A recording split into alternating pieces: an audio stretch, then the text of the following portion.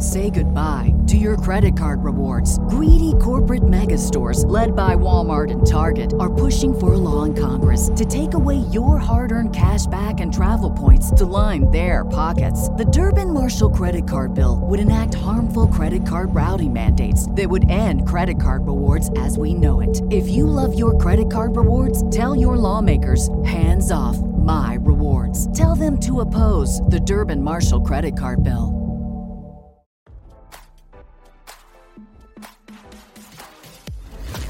Why scroll your feed when you can get the latest celeb news with your eyes closed? Here's fresh intelligence first to start your day.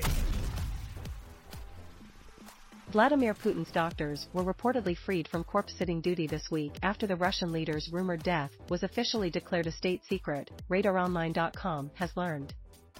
In the latest development to come after the Russian telegram channel General SVR claimed that Putin, 71, passed away last week due to a myriad of health issues, the outlet reported on Monday that the Russian leader's personal doctors were freed from his private residence in Valdai.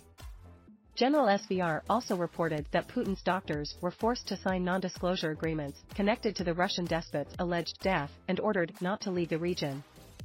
The medical personnel who were involved in the treatment and resuscitation of Putin were kept for some time on the territory of the residence in Valdai, but after the go-ahead from the Secretary of the Security Council of the Russian Federation Nikolai Patrushev, they were conditionally released under a non-disclosure agreement and are now at their place of permanent residence under a ban on leaving the region, the Telegram channel said. Putin's death, it turns out, is a state secret, the outlet added. Also surprising are claims that Putin's family was held hostage after his alleged death, while his rumored longtime lover, Alina Kabayeva, was placed under the control of the Federal Security Service.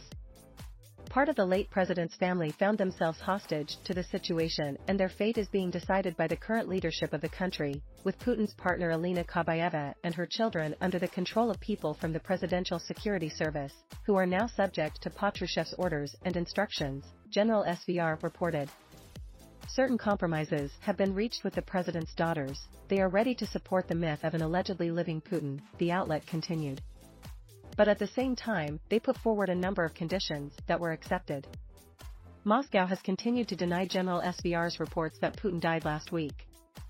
As RadarOnline.com previously reported, the Telegram channel first claimed the 71-year-old Russian leader passed away on Wednesday, October 25. Attention! There is currently an attempted coup in Russia.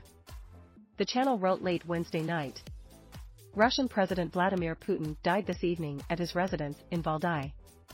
The outlet also claimed that Putin's doctors were blocked in the room with the Russian leader's corpse because they were being held by members of the Presidential Security Service. Visit the all-new Radar Sports for all the on- and off-field activities of the biggest names in the games. Kremlin spokesman Dmitry Peskov released a statement regarding Putin's rumored death on Thursday. He called the rumors absurd information, canard, and fake news. These stories belong to the category of fake news, discussed with enviable tenacity by a number of media outlets, Peskov said. This brings nothing but a smile in the Kremlin. The Putin death rumors intensified on Friday after Peskov confirmed that the Russian leader would not be making a previously scheduled appearance at an exhibition in Moscow on November 4. He won't come to the opening, but the fact that one way or another he will look at it, of course, is a must, Peskov said. Now don't you feel smarter? For more fresh intelligence, visit RadarOnline.com and hit subscribe.